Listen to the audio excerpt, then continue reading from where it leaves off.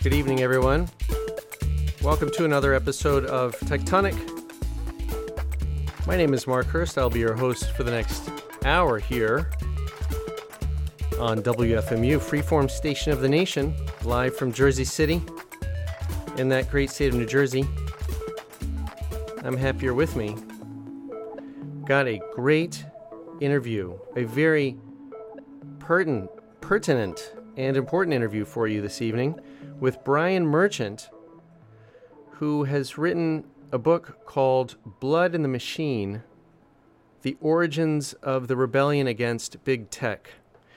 And this is a book, you will hear all about it in this interview. It is about the Luddites, the early 1800s textile workers in England who went into the factories and destroyed a number of automated looms and other kinds of textile machinery that were new at the time. We're going to get into that in the interview here in a few minutes. First, I want to say thanks to everybody who came out for the record fair this past weekend in Queens. WFMU hosted our first record fair since 2019, and it was a big success. So thanks to everybody who came out to Queens. I hope we'll do it again next year, and I hope we'll see you again next year. And if you missed coming out to Queens for the record fair to support the station, there's still a bunch of things going on in and around the station for the month of October, in which we're celebrating our month-long fundraiser called the Hellraiser, and I'm going to say more about that later in the show.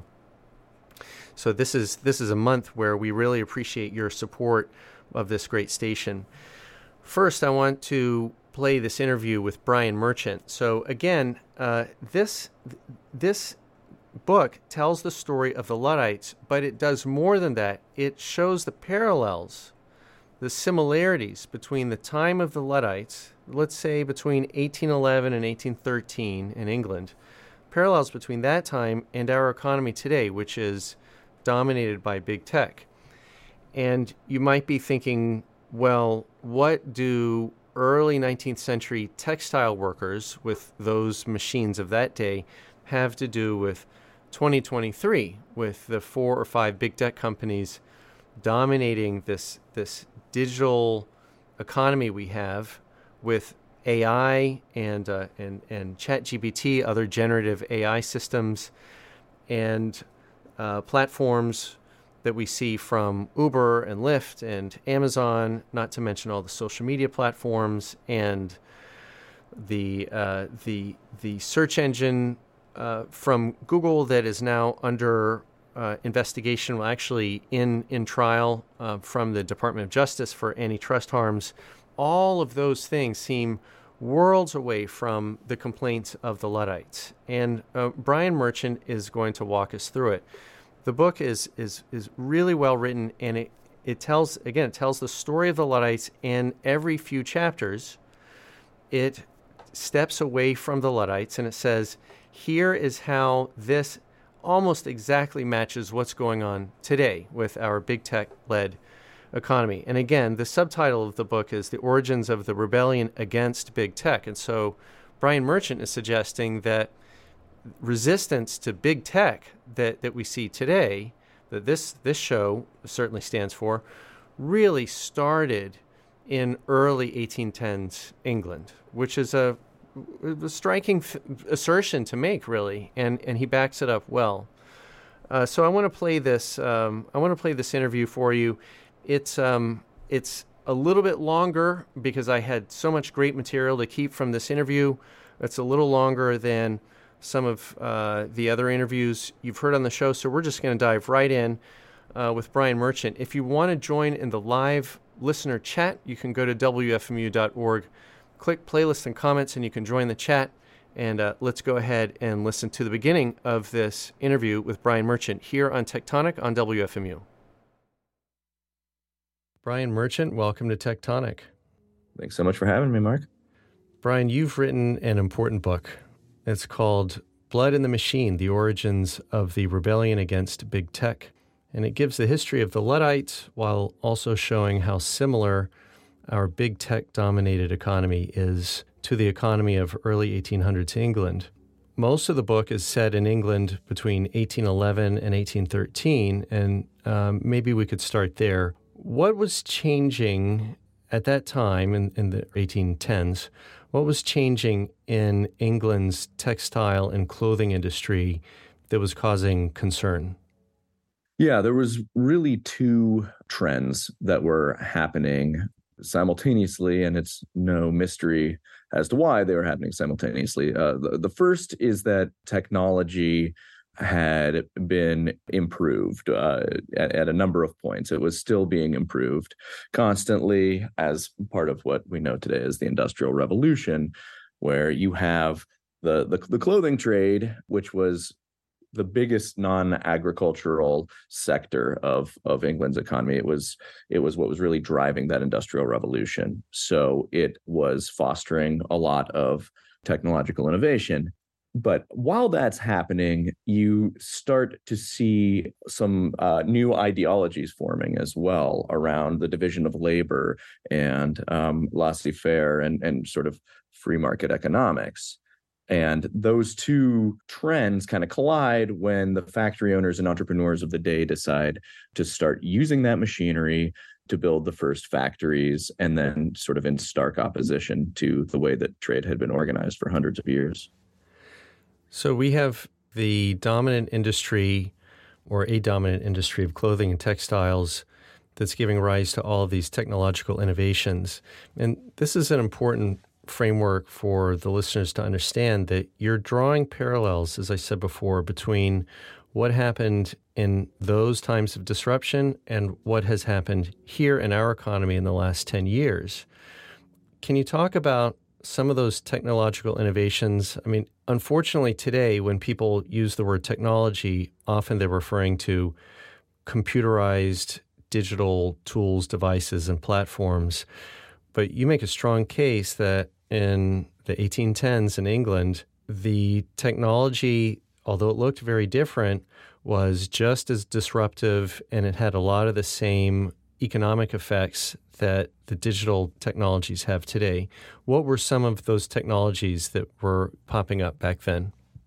So it was mostly automated machinery, what we would call the term automated or automation wasn't around back then.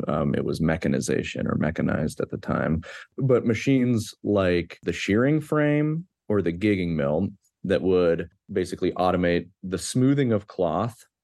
There was a device called the wide frame that reduced the amount of labor that was needed to produce a knit garment, and in the process greatly reduce the quality of the garment too. We can talk about that in a little bit. And then sort of most famously probably was the power loom, which was automating the act of weaving itself, which was one of, if not the largest skilled jobs in all of England. And it is developed in the two preceding decades to when the bulk of the book is set, but it also stands to be the most disruptive. Basically, it allows, one person, one overseer, one unskilled worker to operate this machine that, again, produces a garment that's nowhere near as good as a craftsman could, but it can mass produce them for cheaper and in greater quantities. So the owner of the factory can make up the margins by selling more. So it really becomes central to this question of what kind of a future, these workers wanted, what kind of a future most of England and the working classes of England wanted when they see these machines sort of arriving en masse, organized sort of in a factory under one overseer. And then that's in stark contrast to sort of the old way where you're working at home or you're in a small shop and you have a lot of control over your day and you're deciding how you're going to use that technology. So it's just as much about what the technology allowed, the ways that it enabled other people to use it sort of against working people, that the complaints stemmed from. Not as much just like, wow, this thing is really powerful. Right. Yeah, I really didn't know much about the textile and clothing industry of that time before I read your book. You go into some detail about the various professions. There were weavers, and there were several types of skilled artisans that, as you said, would work at home. Some of them, their father or their grandfather had done this. This is a multi-generational project, working at home, setting their own hours, and being proud of the high-quality work that they're turning out. Then come these machines like the power loom, and all of a sudden, everything changes. They can no longer work at home. They got to work in a factory, and the boss doesn't want to pay anything. And it seems to be just as much an indignity to these skilled laborers that they see the quality of the work going down. Yeah. One thing that's important to keep in mind, and one thing that makes this such a striking historical example, is that the economy is so different then. If you're in a weaving town or a knitting town or a cotton producing town, it's not like there's a highly diversified array of jobs that you have at your disposal, where you're born and you say, oh, maybe I want to be a physicist, or oh, maybe I want to open a coffee shop. The bulk of the trade is concentrated in these jobs, and so you either decide to apprentice as a weaver or a cloth finisher, and you put in the time and you do the work, you learn to do it well, and that was the assumption, as you said, for about 200 years. These communities were governed and organized that way. So when somebody who has a bunch of money comes on the outside of town and says, here's a factory, we can now build more product, we can make more garments, more blankets, more cloth, you name it, and we can undercut you on price, so you have no choice either to come work for us or to lower your prices. It doesn't look like, a business move to these folks. It doesn't look like, oh, that's smart business, or they're really innovating over there. It looks like someone has come along and, as they say, stolen bread off their table, because it really was that clear to them, and that the moral dimension was so obvious to them at the time. They hadn't, been subjected to decades and decades of, all technology is progress, and really kind of believing that innovation is an inherent good. No, they saw, as one great historian, David Noble, has termed it, technology in the present tense. He argues that the Luddites were among the last to see it in the present tense and to sort of evaluate it accordingly as to how it was going to affect their communities and their lives. And that was the people who had become the Luddites. Their complaint was with the machinery that was hurtful to commonality, not progress, not the fact that the machinery was going to increase production, but that it was going to do so at their expense. And a big part of that is that since they had such pride in the kind of work that they did and in the output that they were able to produce, when they saw those factories churning out cheap, they called cut-ups in Nottingham, like they instead of making a whole garment skillfully, they would just kind of make two halves of a stocking and then just kind of slam them together, and they'd fall apart after a couple years, but they were a lot cheaper. The effect of that was twofold. On one hand, that was a disgrace to their trade. It offended them, and it offended their sensibilities that such bad stuff was being churned out. But it also gave the whole region a reputation for producing this mass-produced stuff. And then even if you're making the good stuff, you have to compete on price with the garbage. So it also just served to sort of on the most basic economic level to drive down wages and grievances that way. We'll get to similarities later, but just I want to interject that anybody who works in journalism or any of the other many affected fields has got to be nodding their heads right now. A cut-up of text mashed together by an AI engine and spat out onto a news website somewhere does not create journalism. Even though the boss gets to barf that out for close to $0, it's a real insult to the field of journalism to even post that on a website. And so we're having the same conversation again 200 and something years later. Yeah, exactly. And to me, it's the writers who are part of the writers' strike that just recently resolved. Finally, that grievance completely rhymed with the grievance of the Luddites back in the day, that they knew that the studios wanted to reserve the right to use AI to basically produce inferior goods that then they would have to come in and clean up. and fix, and they just wanted an excuse to pay them less. Right. Well, that's pretty much what was going on then too. There was still a human in the equation, just as many humans, because output is ramping up. But those humans are, vulnerable people, quite literally children a lot of the time, who you can pay a lot less. So the Luddites were pretty clear-eyed about what was going on, just as the writers, who in fact won their contract with some very strong protections against AI, were very clear-eyed about what was happening with AI too. It's not that they were afraid of the AI. It's just that they knew exactly how it was going to be used to sort of erode their standard of living.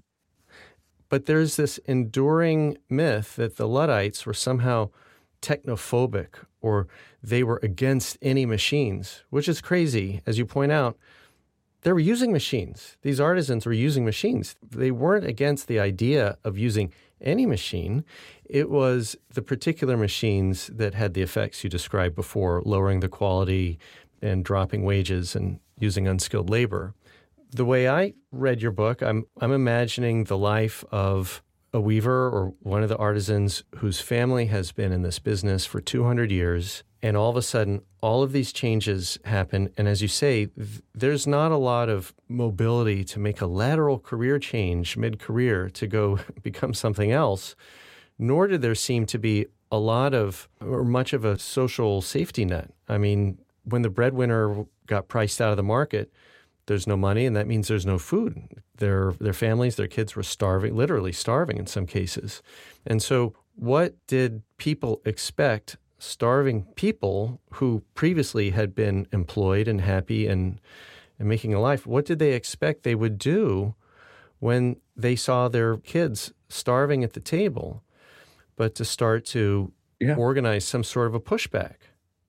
Well, as the oral historian of the Luddite movement, Frank Peel, who was writing in the late 1800s, said they basically expected the cloth workers to lay down in a ditch and die. Like, he said it tongue in cheek, but that was basically what the government and the crown and sort of the elites, if you will, of the day, really, that's what it amounted to.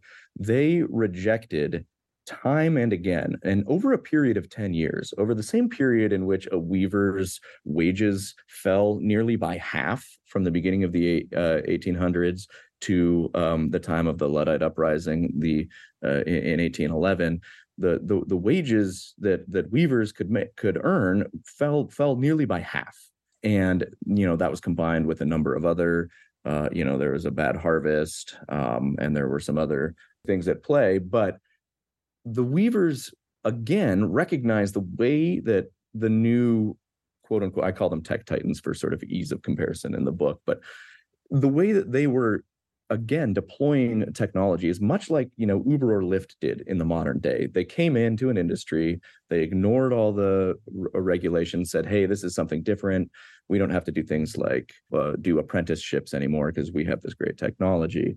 And the weavers the cloth workers correctly said, hey, that's against the law. We have regulations on the books for anyone who wants to work in this trade. They have to train this many years. Cloth count has to fetch this price at the market. And again, that was just trammeled over. And, sure enough, when they appealed to Parliament, it was, as I think Eric Hobsbawm, the great historian, put it, the most ferociously conservative parliament in UK history, because they had a handful of these guys who just were, taking the brand new ideas that the laissez-faire advocates and Adam Smith were putting out there and just completely radically implementing them. That meant no safeguards, no social safety net, no minimum wage. So when the weavers and the cloth workers came asking for all those things, time and again, they just said no. And they said, you're on your own, basically. We're not going to intervene in the workings of the free market. Even when it was clear that thousands and thousands of people were, as you said, literally starving. Eventually in 1809, they just tear up all the regulations and say, we're done with it. It's fair game out there. And they basically handed carte blanche to the industrialists to factorize. And that was one of the elements that sort of led up to the outbreak of the uprising in 1811. One last piece of context that I'd like to set before we get to the uprising.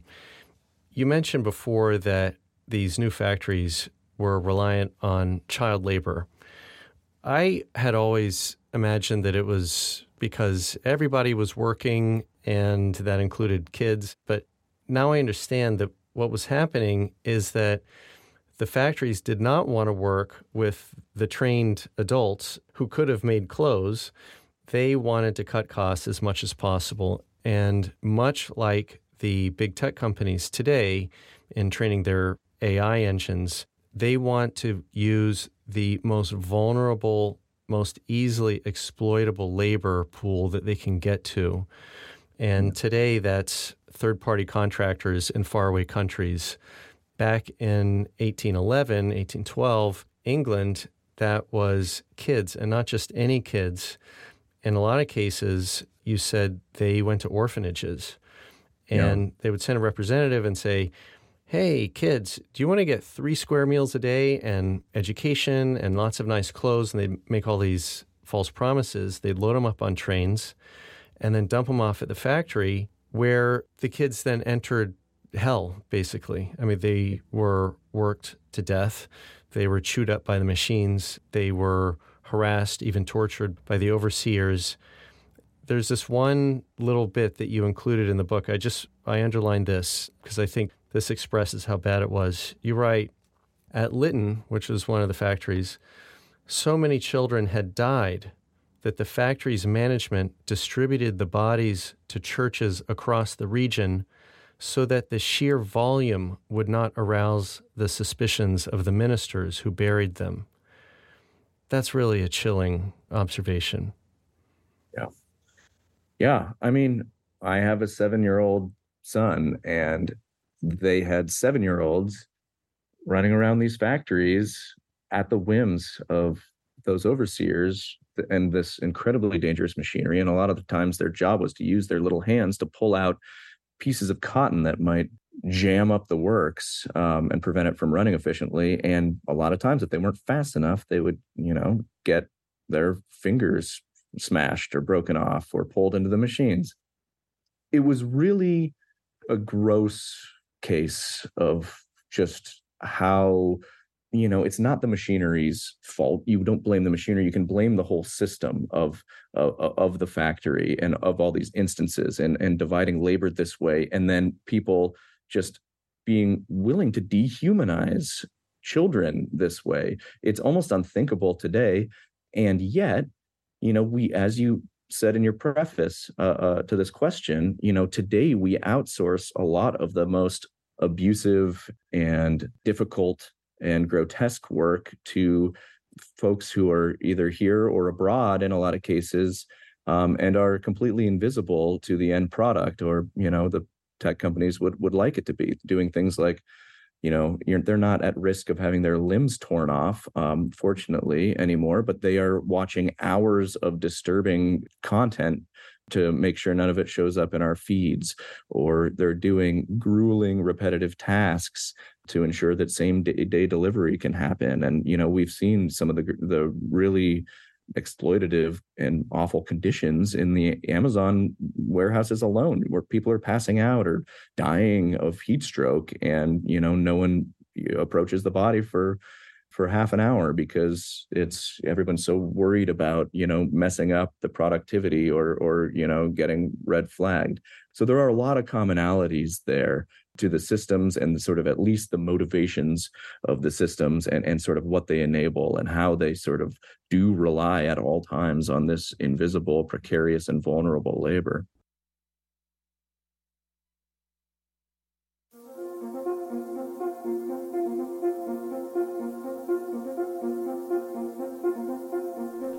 And we're back. If you're just tuning in, you're listening to Tectonic on WFMU. My name is Mark Hurst. I'm your host. We are halfway through my interview with Brian Merchant. He's talking about his new book, Blood in the Machine, The Origins of the Rebellion Against Big Tech. This is a book that tells the story of the Luddites, English textile workers in the 1810s that entered factories and destroyed machines that they were opposed to, or machines that represented exploitation that they were opposed to, more accurately. And the book also draws parallels between that time and our big tech dominated economy today. If you'd like to join in the live listener chat, go to WFMU.org and click Playlist and Comments. Let's go ahead and listen to the second half of my interview with Brian Merchant here on Tectonic on WFMU.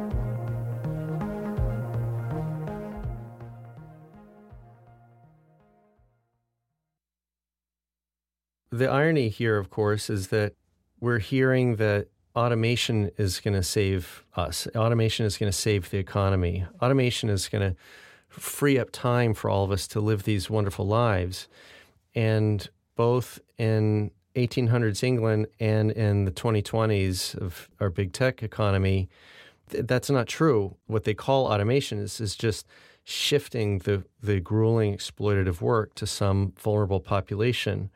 As you write in the book, you wrote about one famous case of a child laborer who went on to gain some notoriety. His name was Robert Blinko. You write, Cartwright's loom didn't replace the human, of course. It just let boys like Blinko do the work.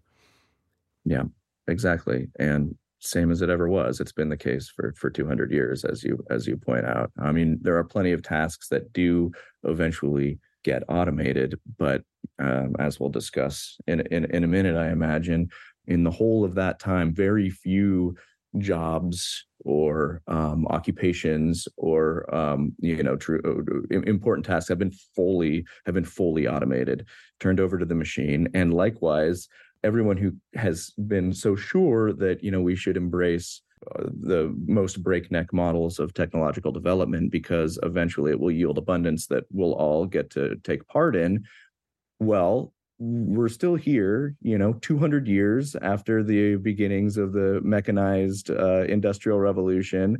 We're still working at least 40 hours a week. We're still not seeing any of those meaningful changes integrated into our daily life. We still have to do old-fashioned wage labor to make a living, the vast majority of us. And meanwhile, just like in the same day as the Luddites, which they were quite aware of, there was this slim band that was profiting mightily all along. And that's where the tensions become most pronounced. And I mean, that's what we have to ask. We keep getting promised these machines of loving grace, of just resplendent, technological horizons. Why for 200 years? Why are we still working around the clock then? If it really can do all these amazing things, and maybe it can, but then we have to ask why nothing's changed in all that time. That's well said.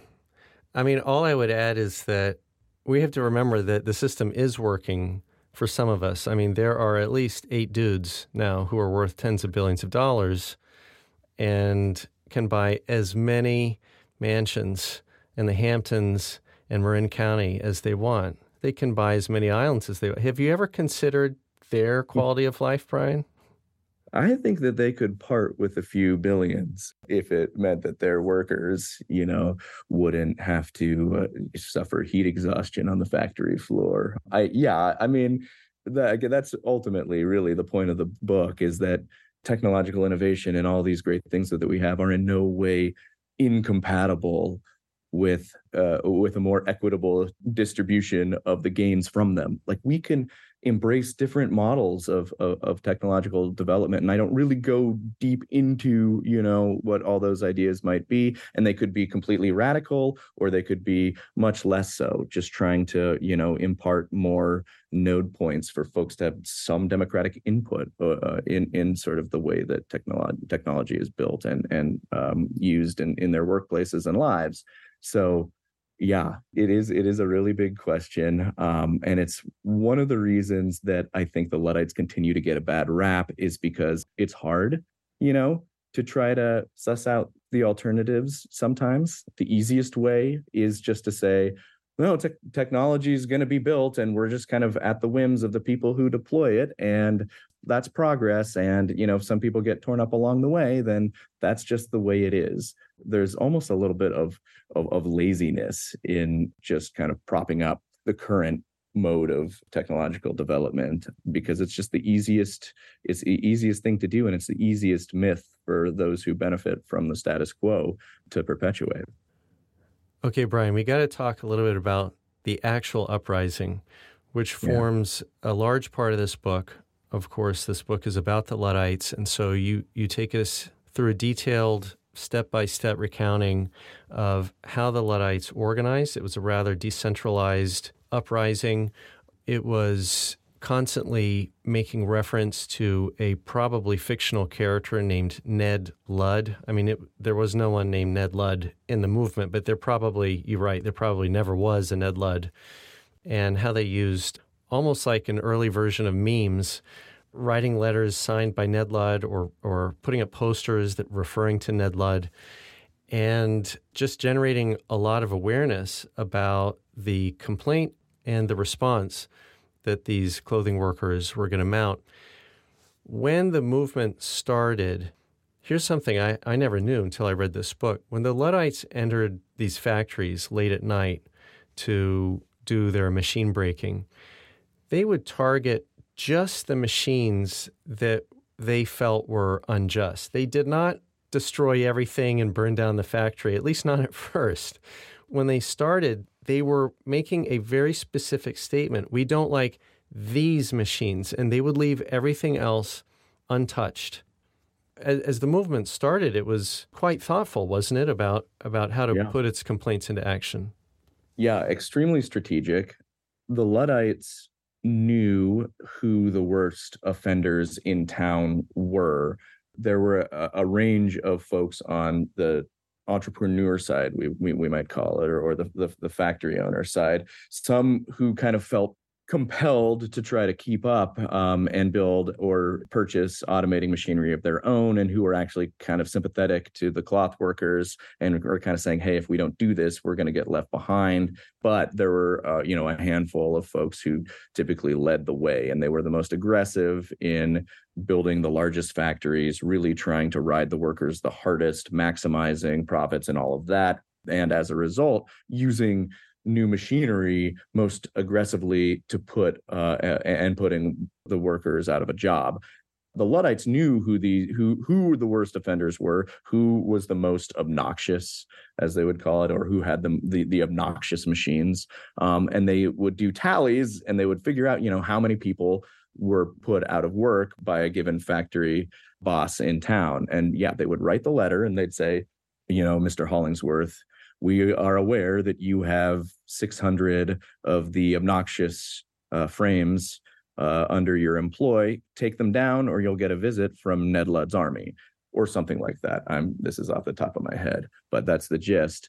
If the factory owner took the frames down, he wouldn't get a visit. But if he didn't, then the Luddites would show up, and they would either hold the overseer, who might have been sort of camped out to watch the operation overnight, up at gunpoint and go in and smash the machines. Just those ones, the ones that they had identified as being the drivers of this new inequality, the ones that were tearing up the social contract that had governed their communities for so long, and who were doing that specifically so they could increase their own profits at a time, as we've said, when many people were starving, which looked, again, to most working people at the time like a stark moral violation. So by doing this, by using this tactic, they were able both to strike a direct hit against the capital machinery of the factory owner who was degrading their conditions, and also send a powerful message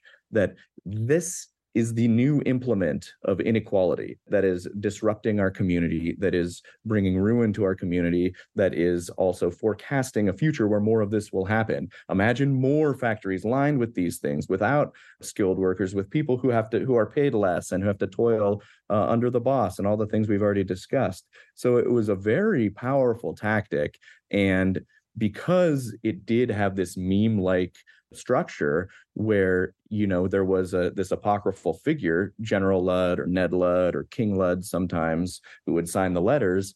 Well, that meant if you were in a neighboring cloth producing district and you had your own set of grievances that were quite similar but maybe different in their own ways, well, nothing was stopping you from writing a letter, signing it General Ludd, rounding up your companions and going into action. And that's exactly what happened. It spread from Nottingham which was where this started. And I would be remiss not to note the similarities between Robin Hood and Ned Ludd. And even there's like a phonetic similarity, Robin Hood, Ned Ludd. They're pulling from the same tradition of descent and, using a new updated mythology. But you have Ned Ludd, your avatar of justice.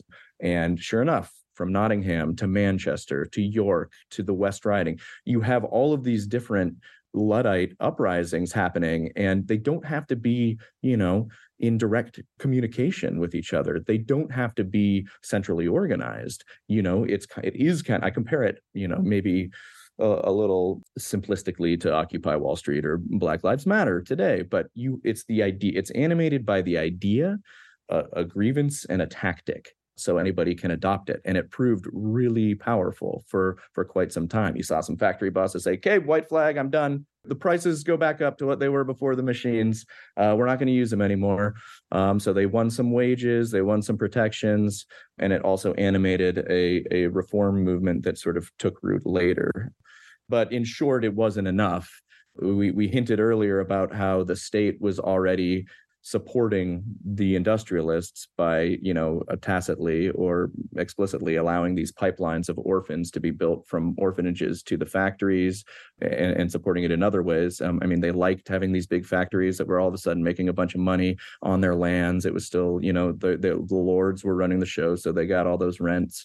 And, they liked that it was a big engine of productivity for England. But yeah, they sent in the troops after the Luddites' heroic and very, very popular rebellion. They were folk heroes. It took thousands and thousands of troops. The biggest domestic occupation of England was amassed to put them down. But, eventually you can't overcome that. So they crushed the Luddites. And, the victors tend to write the history books. So we are left with this image that was very much as the state, as the crown of the time would have liked us to have, which is of Luddites as backwards looking, confused, malcontented, depredators, people who knew not what they did and just smashed things blindly for no reason, technophobes, progress phobes, and that just couldn't be further from the truth.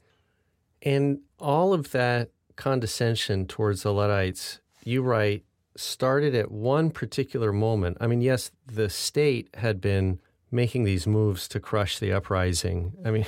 Far from listening to the complaints of starving people who wanted the state's regulations to be enforced, the state instead allowed the entrepreneurs to do whatever they wanted. And on the other side, they made frame breaking, what the Luddites were doing, a capital offense. Yeah. This was also at a time when it was forbidden by law to meet and begin to organize a union. So these workers had no help whatsoever from the state.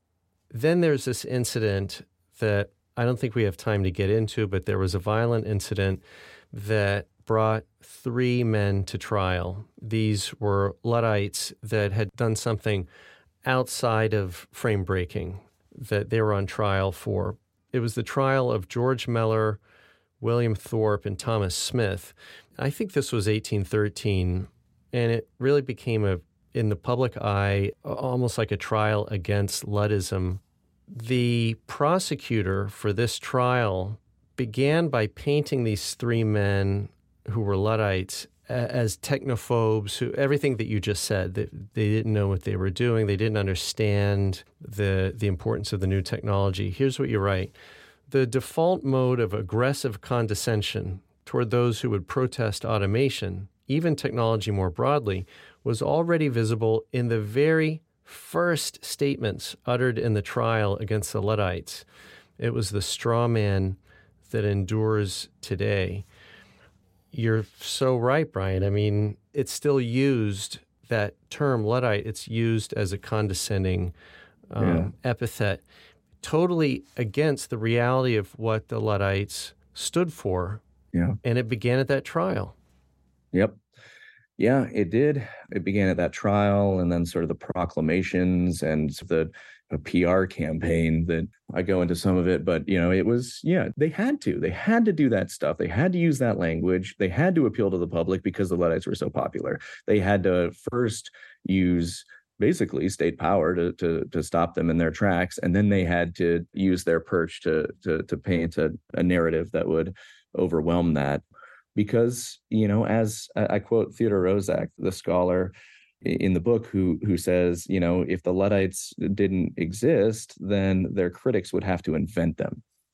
If you want a way to silence people who have problems with any part of your technological project, then the easiest way to do so is to just say, oh, well, you're a Luddite, or you're with the losers, you're backwards looking. And that can be a powerful tactic. Nobody wants to be a loser. Nobody wants to oppose progress, quote unquote. So it really has behooved folks like, the Prince Regent and all the industrialists at the top of the time to pass that down as sort of an operating strategy for the next 200 years or so. And that's really, what has happened. And every so often, there's a neo-Luddite movement that bubbles up at a particularly precarious time when the power of big tech seems like it's gotten overbearing. Then, in the early 90s, there was some quote unquote neo-Luddism. And today we see people really interested in this idea again. And, I've been working on this book for 5 years, and I've seen it go from sort of a niche academic concern to something that I see people tweeting about, that people are proud to call themselves Luddites. People are sort of embracing the moniker. I think there's a little bit of a punk spirit to it or something too, but there is also the fact that it's reassessing what the Luddites were really about. And that was identifying the harmful components of technology and just empowering themselves to resist it. And that's what's powerful now. That's what I would argue was very instrumental in the writers winning that strike. Just that it felt empowering to say, we're not going to let you use AI to encroach on our workplace or use it to drive down wages or this and that. We are going to take power over our own labor process and just draw some red lines. So yeah, I think that it's very interesting that Luddism is resurgent in this way. And it's been honestly really refreshing and really encouraging to see, because it just means people are asking more questions about big tech, about how technology is used in their workplace. Is this a good thing for me? Do I want this automation software to become a part of my daily life? Is it going to squeeze me? Is it going to be used to replace me? Opening that dialogue, lets us reclaim control over a lot of these processes. And it lets us sort of build a technology that serves us and not just the interests of what are now a handful of sort of tech monopolies. And that's a powerful thing. Yeah, and that gets at my next question, which is, what should Luddites today do? The platforms that we want to resist are opaque, and they're so fully integrated. So what I'm getting at is, let's say that there is a terrible algorithm that is unjust that we want to remove. How would a group of Luddites go in and remove just one algorithm out of a code base? I mean, that's impossible. Everything's so tightly integrated. It seems like the tactic today for Luddites has to be getting together in the real world and doing something that looks very much like the writer's strike. Yeah.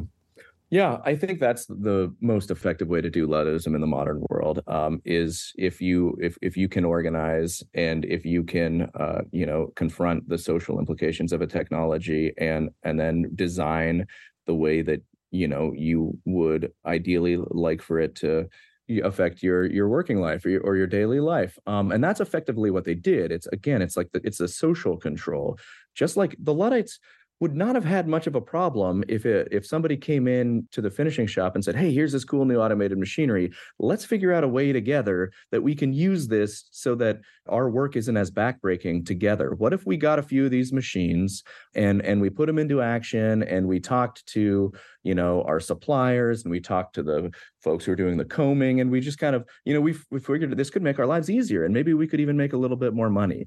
That's not what happened. It was a handful of people who were able to get some capital to build up a big operation and then to use it in opposition to the already established social norms, in direct opposition. So that's essentially what the writers' strike was about. It was about saying, okay, the studios, if you have the right to, if you own the AI, and you're going to use it to write scripts. We know what you're going to do. You're just going to cut us out of the equation. Everything's going to get crappier. The end product's going to get crappier. We're going to get paid less. The viewers are going to have less good stuff to watch, and your numbers might even go down in the long run. But the point is the writers just were wresting control of that technology, and that's what happened. So now they still have the ability to use AI should they choose to, should it be a boon to them. And there's questions about whether they should or not because of it. Is it trained on plagiarized work? But that's maybe a question for another time. But again, they are empowered to make those choices. Just imagine those cloth workers back in the day being empowered with those machines to strike out and sort of try to make everything better for the community at large. Then the machinery would not be hurtful to commonality. We can imagine that future, we can imagine it again today. And as you say, that's what the Luddite Project is about. So the tactics today are, drawing these red lines in contracts. There's been some pretty powerful movements from the Authors Guild and from artists who have made open letters saying, cut this out, ban this in your newsrooms, ban generative AI from your newsrooms. If you want to use authors' work, ask us, compensate us. And then there have been actual incidents of real Luddism, right? Like in San Francisco, where self-driving cars were sort of given freedom to, putt around and were okayed by the utility commission there in a kind of a sketchy vote that a lot of people didn't feel like reflected the democratic interests of the community. Well, some enterprising activists decided to go out with a cone and put it on the hood of the car, and it stops it in its tracks. And that is another way to just reject peacefully as possible, really. Those things aren't even getting damaged. But that's doing Luddism. That is a direct action that is making clear that there are people in this community who feel strongly that this will be a disruptive or negative force, and we are acting to stop it. It got headlines around the world. I think we're seeing this year that there's great power in this politics of technological refusal. When that technology is exploitative, when there's room to push back, it can be a powerful thing. Imagining better futures. Yeah. That starts with understanding the past, and this book does both of those for us. The book is Blood in the Machine, The Origins of the Rebellion Against Big Tech, by my guest today, Brian Merchant. Brian, thanks so much for being on the show, and hope you'll be back again sometime. Absolutely loved it. Thanks, Mark. And love the station here and what it's all about. Cheers. It's Luddism, basically.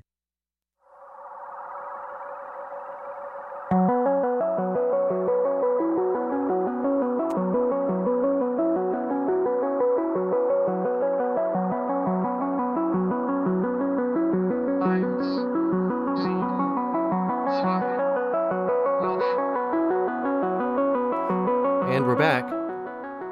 If you're just tuning in, you're listening to Tectonic on WFMU. My name is Mark Hurst. I'll be your host for the remaining 7 minutes of the show, and then Dave Mandel's going to come on with another fabulous episode of It's Complicated, which is his prog rock show. Hope you'll stay tuned for that. And then continue to stay tuned for Bad Animals with Amanda and Jim the Poet. Then moving on to brother Daniel Blumen, taking us from 9 p.m. Eastern to 12 midnight Eastern with his excellent eponymous show. We just heard my interview with Brian Merchant, author of Blood in the Machine, The Origins of the Rebellion Against Big Tech. We had a good discussion, are having a good discussion on the comment board at wfmu.org. If you're curious to read those comments and you're listening in the future to an archive or podcast version, you can go to tectonic.fm, T-E-C-H tonic.fm, and find the October 16, 2023 show and click the playlist link. Or, of course, just go to the archives at wfmu.org. They're always there.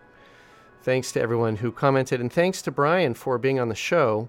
I should also note that Brian is the technology columnist at the LA Times, and on the playlist I have linked to his LA Times work, which is worth checking out, and also an op-ed that he wrote for the Washington Post on September 18 called I've Always Loved Tech, Now I'm a Luddite. You should be one too. And it's worth reading Brian Merchant's description or explanation of why he's a Luddite, even as he is a longtime fan of technology. And I could say pretty much the same for myself. So read that article. It's on the playlist. And then finally, there's a graphic, not a graphic novel, but a graphic essay, I guess, called I'm a Luddite and So Can You, from the late, great The Nib. One of their final issues, if not the final, from July 17 of this year. And you can check that out, again, at the playlist. And in the couple minutes I have left, I want to say something about donating to or pledging to WFMU during our monthly fundraiser. All October, our Hellraiser fundraiser is picking up donations and pledges from you, the listeners, to get us through the lean months that will carry us through to the spring marathon. We need your support. This radio station is supported by listeners, and we're trying to make this Hellraiser, we're trying to achieve a $340,000 goal. And that may seem like a lot, but we have a lot of costs here, and inflation has caused those costs to go up and up and up. And we've got power and water, and especially for this show, if you're listening on a podcast or an archive version, the bandwidth that this station needs to provide you with free, unadvertised access to these amazing archives. I'm not speaking of myself here. I mean all of the shows within the WFMU family that go back, in some cases, 20 years, and there's no ads. That's a lot of bandwidth that we are providing this to you, and it's supported by you, the listeners. So what I want you to do is I want you to go to WFMU.org, and I want you to click that pledge widget. If it's during this show, it'll default to giving Tectonic the credit, but really, you give any show the credit. I'm pitching for you not to give to Tectonic, but to give to WFMU, because this station is so important. It's really so important. I'm happy to be a donor, a Swag for Life donor myself. That's our $10 a month and up program, and I'm happy to be a Swag for Life donor. And if you're a Swag for Life donor, you've already given for October, and I thank you for that. And if you want to up it, give a little more, thank you again for that. And for those of you who do go and make pledges, you can write in a little comment to the DJ. I don't read those out in the October fundraiser, but I do read all of them. So thanks to all of you who've written such nice notes in your pledges. The Tectonic pledge widget right now is sitting at 26%, and it's over halfway through October. So I'm hoping some of you, if you haven't pledged, I hope you will show your support to this show by pledging to WFMU. And what else can I say? I mentioned that if you missed the record fair this past weekend, there's a bunch of stuff happening around the station, and I just want to call attention to what's happening in our performance space, our event space downstairs at 43 Montgomery here in Jersey City.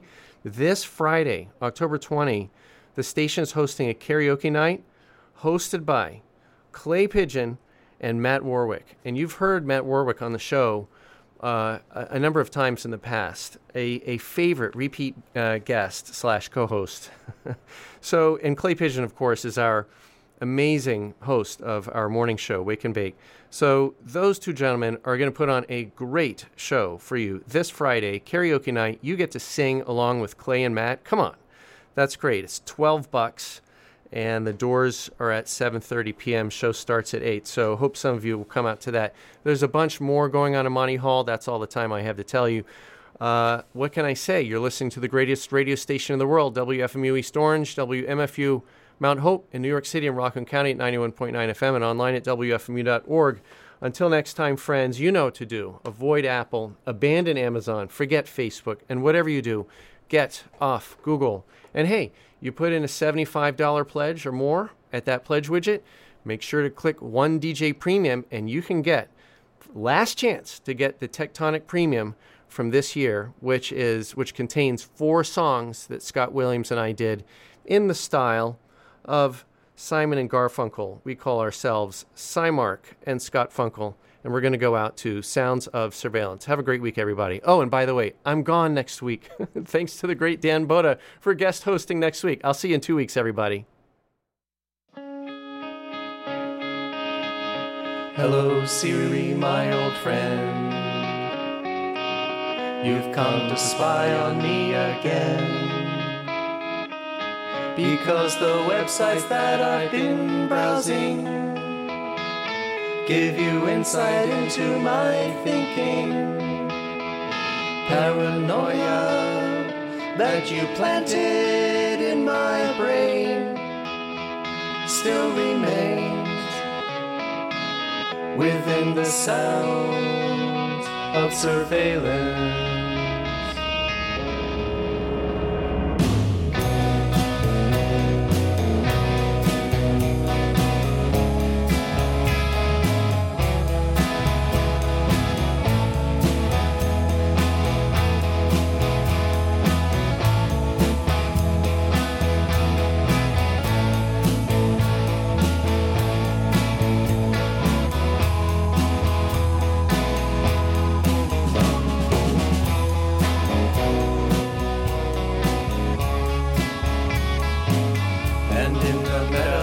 I saw 3 billion people, maybe more. People texting without speaking.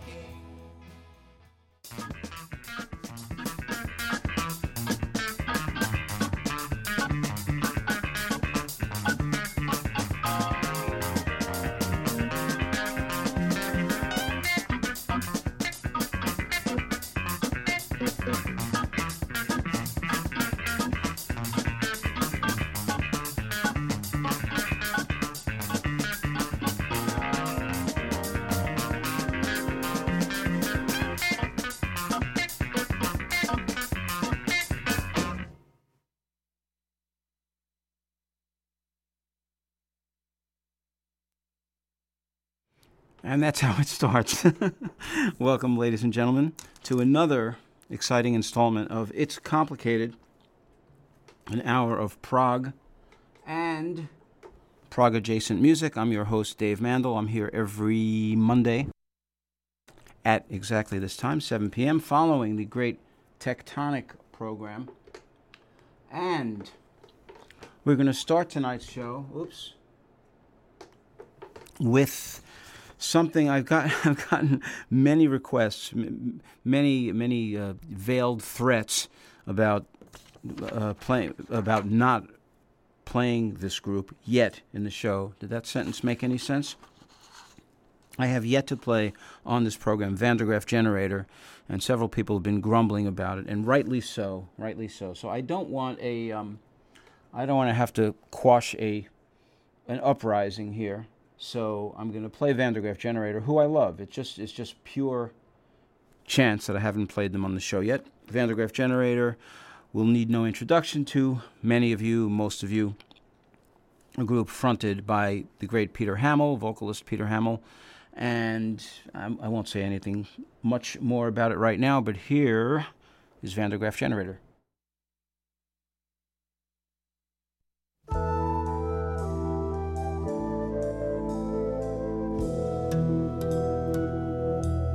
Standing in the space that holds the silent place of night away from you, think that you can hold the searing molten gold between your fingers.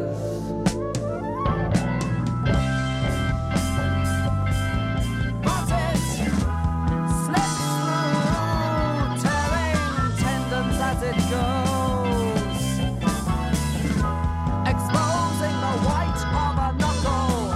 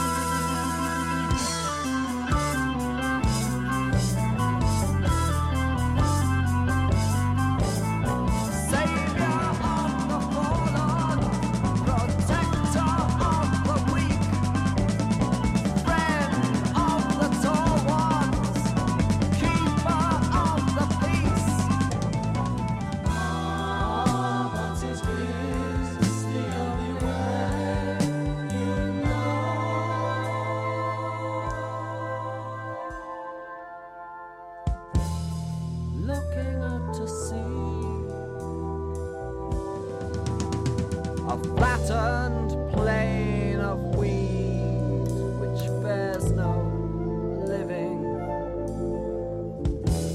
You crush life in your fist as your heart is kissed by the lips of death.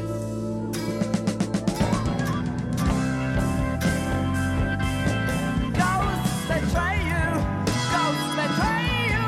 In the night they steal your eye from its socket, and the ball hangs fallen on your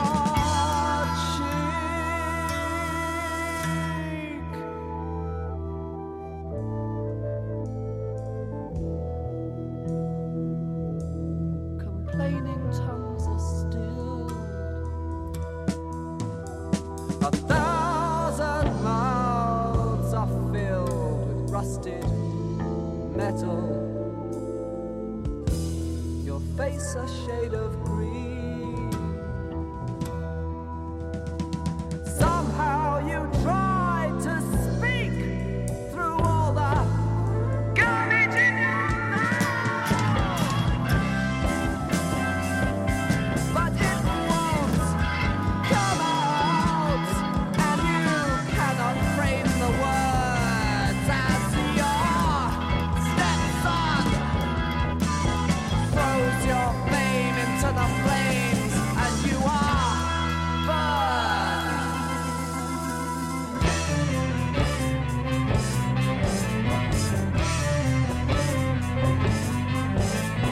Savior of the fallen, protector of the weak, friend of the tall ones, keeper of the peace. Ah, but it is the only way you know.